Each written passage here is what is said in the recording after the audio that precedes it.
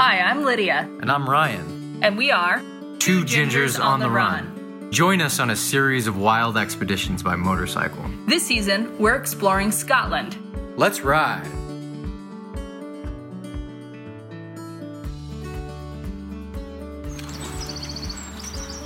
Lydia's wearing a motorcycle jacket, rubber boots, and she's walking through the peat bogs on Isla. And she's holding a tiny American flag. It looks a little ridiculous. Lydia, what are you doing?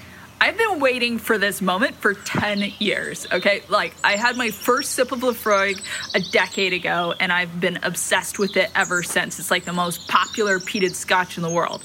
And when I bought my first bottle, I got this little code on the inside that I used to register a lifetime lease on that plot of land right over there. Yeah, so we just hopped over a fence. We're standing in a few inches of water, and Lydia thinks she knows where her plot of land is. But she's definitely headed in the wrong direction. Whatever, man. I started flying airplanes when I was 15 years old, and I'm pretty good at navigation. Pretty sure I can navigate through freaking peat bog. I mean, peat bogs are just flat, open spaces with a little amount of water. There's not a lot of landmarks. Pretty sure you're going in the wrong direction. Yeah. So the point is, if you make it to this distillery, they give you a map and a pair of Wellingtons, these like big rubber boots, and a flag from your country, and then you get to go out into the bogs and plant the flag on your land. Okay, Lydia, we've got 20 minutes until the tour. What do you want to do? I saw a coffee shop. Let's go do that. Okay, let's go.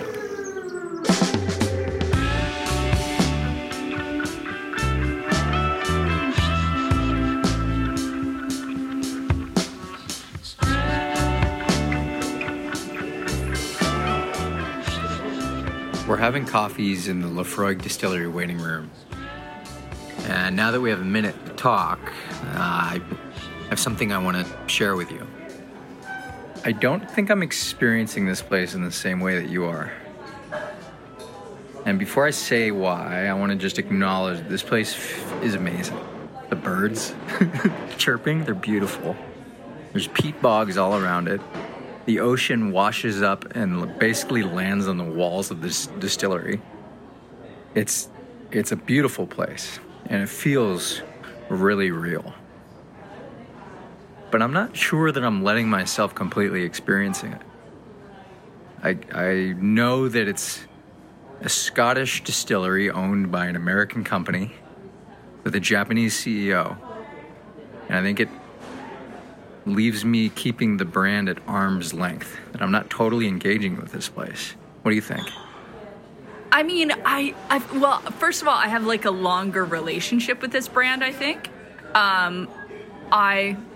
I think I understand something of the cynicism. I mean, I'm in marketing, and that's what I do. And so I've appreciated Laphroaig marketing for a long time. But beyond that, I feel like this is, like, to your point, a pretty authentic place.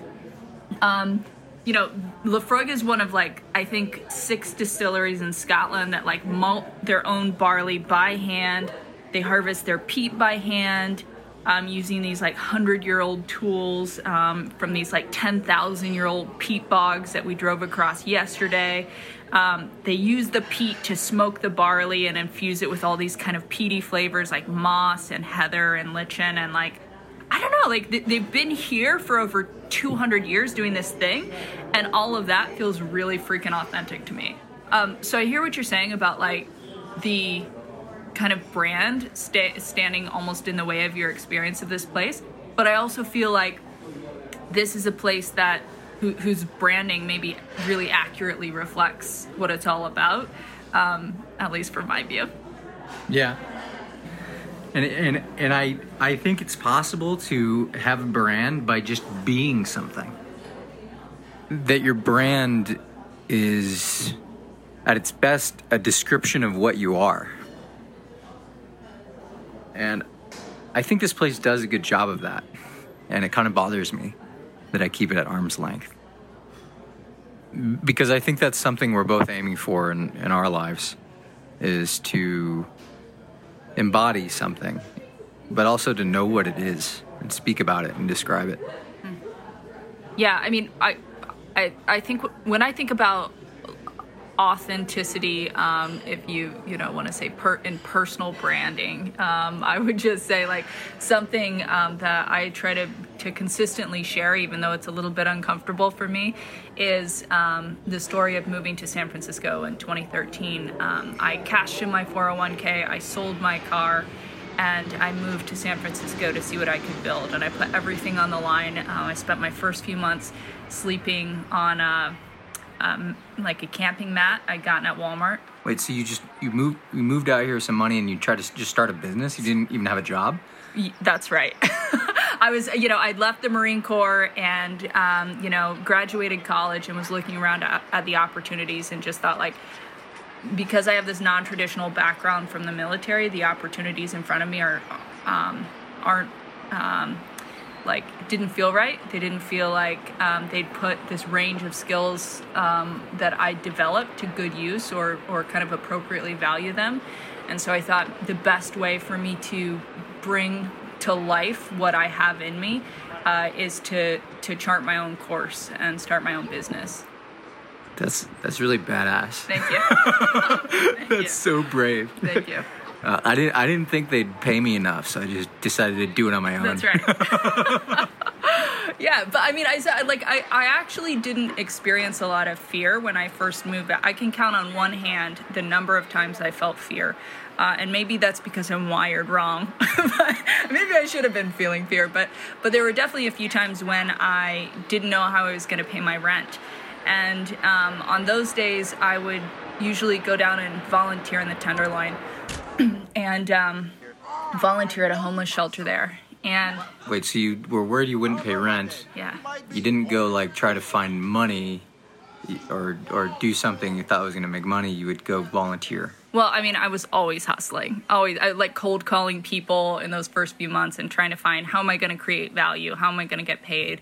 But yeah, I mean, I think in those times when all you can think about is kind of survival, it's like, it's very distracting, you know? I mean, it's hard to be able to really grind, at least for me, when I was fixated on how am I going to pay rent? How am I going to, what's my future going to look like in 15 days? And so I think going and volunteering just created this sense of gratitude in me every time for what I actually had in that moment. And I would know, like, even if it's only for another 10 or 15 days, I've got a safe place to sleep. I've got a comfortable sleeping mat. I've got food, These are all things I have right now. So how is this part of your brand? Yeah, I mean, I think, I grew up kind of poor. Like, we went to food banks and things like that. I had a big family. My parents had 13 kids, and so I remember wearing the same outfits to school a lot of times, and I just grew up really poor, and I felt a lot of shame around that growing up. And so I think, even now, telling the story about, coming back from the homeless shelter and feeling gratitude, but also kind of looking in the bushes and thinking, like, I could probably sleep there if I were homeless. Like, that's something that's still, like, a little embarrassing almost, or, like, vulnerable for me to share. But I want to keep doing it because I feel like telling every part of your story, even the parts that are a little bit embarrassing, it's empowering too. Because no one's gonna find out, any other way about this reality that I really did live, and I don't feel like I'm gonna get discovered or uncovered or anything like that. It's like this is just the truth that I lived, and so yeah, I'm gonna own it. Yeah, and I think that's something we're both working on. Yeah. I thank you for telling that story. I didn't know that about you. Yeah. But that's a beautiful story, and you're very brave. Thank you. I like your Nepal story. That's so good. That's so good. But what's your story of, like, authenticity, would you say? Yeah, I divide my life into two separate portions. One where I really had no idea who I was or what I was doing. I was just kind of operating. And then a time after that when I started to kind of figure out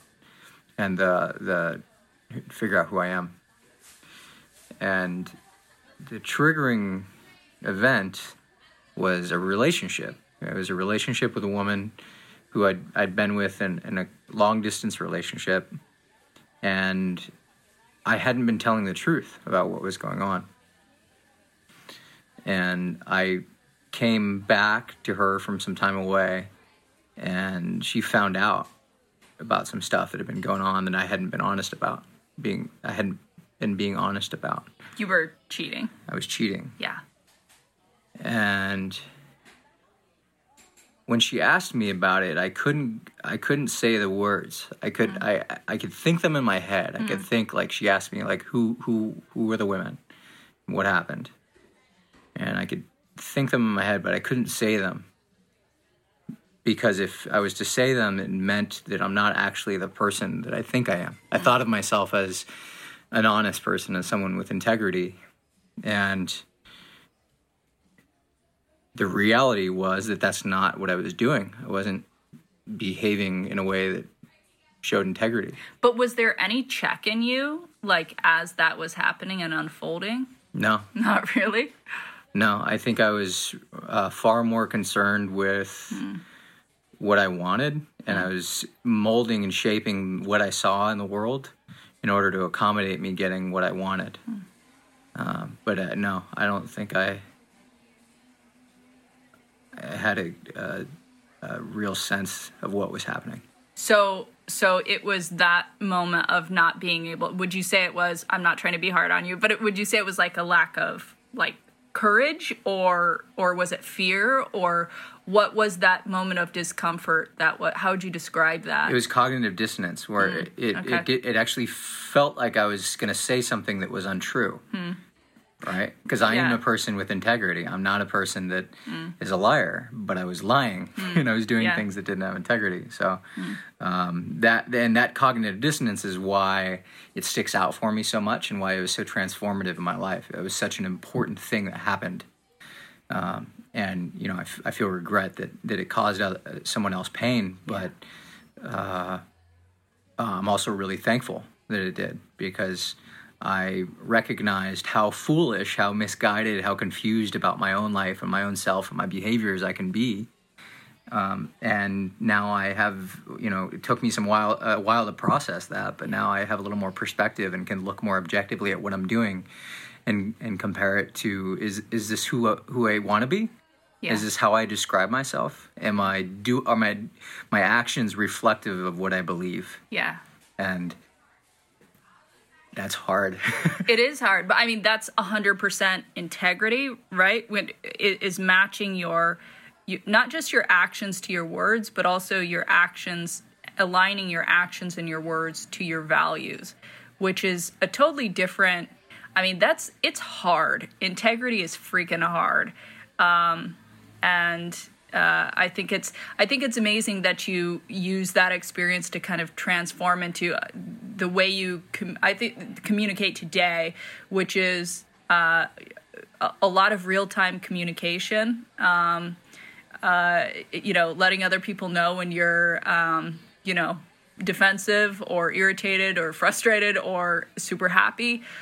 Just being in a constant flow of communication and doing that really regularly.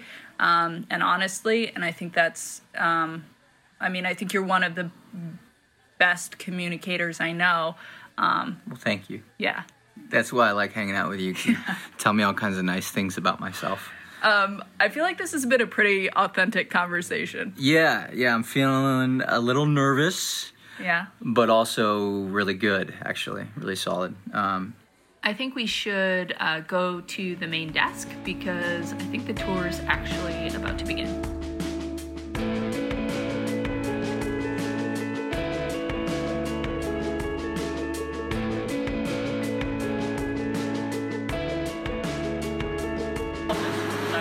Goes in, it's going to be the whole process and strong with flavour. Inside is allowed to hold, I'm just going to mix it around, turn it into like a porridge, and at the bottom of the tun is like a sieve, and that's going to drain out and take all the smoky flavour. So Craig's over there telling us how Scotch is made, but it's hard to hear him in this loud mash room. So Lydia, are you ready to explain everything you just learned? Yeah, of course. I'll explain the whole process. Okay, so it all starts on the malting floor in these like big open rooms that we just walked through. They release these 7-ton hoppers of barley onto the floors of this huge building, and they let the barley start to sprout. And then they hand turn the barley to cool it down to prevent full sprouting, and that's called malting. Craig says it changes the starches in the barley to be kind of optimal for the flavors they're trying to extract from the drink. And then they shovel all of the barley into this room and smoke it using peat smoke from the peat that they harvest off of Isla. Well, what is peat?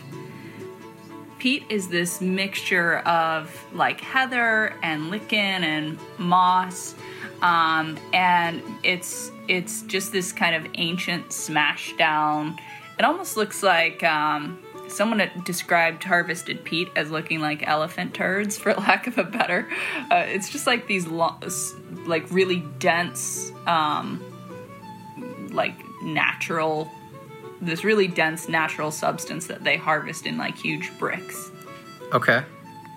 So they smoke the barley with peat, and then what comes next? Then they move the barley into these mashing tanks, and they mix it with hot water to break the starches down into this kind of fermentable sugar, and they add yeast, and out comes a product that we just tasted a minute ago, and it almost tastes like a really weak, super yeasty beer.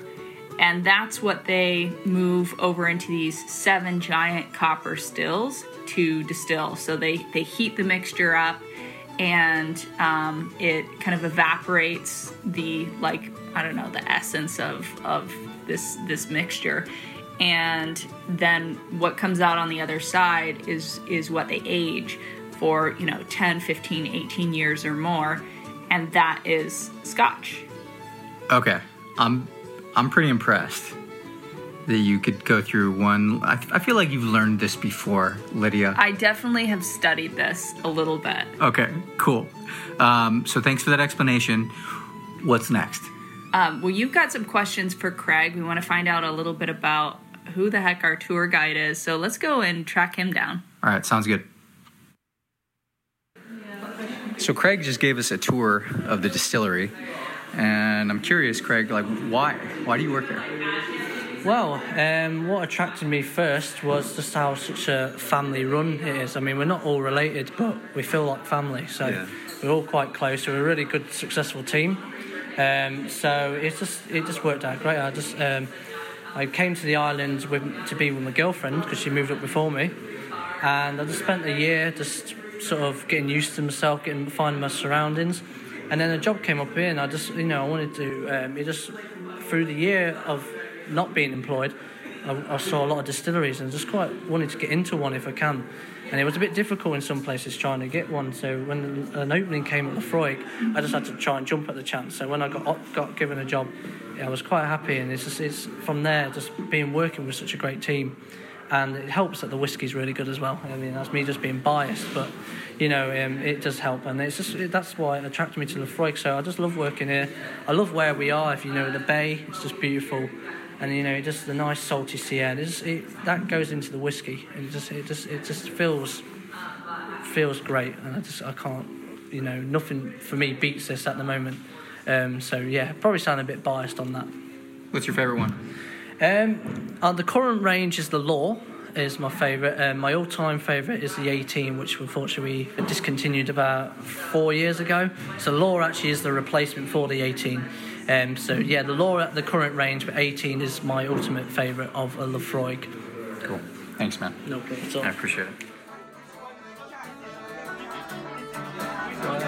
That was awesome. I loved hearing a little bit about Craig's story. Yes, that was really good. But now we're going to do the best part. We're going to taste it.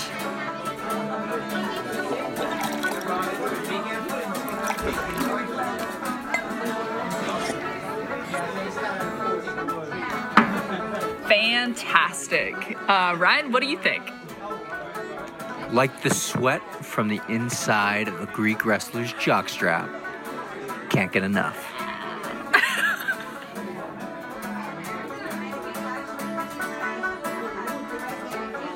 Thanks for listening to the second episode. On the next episode, we'll visit the Isle of Skye and meet an amazing shepherdess named Linda.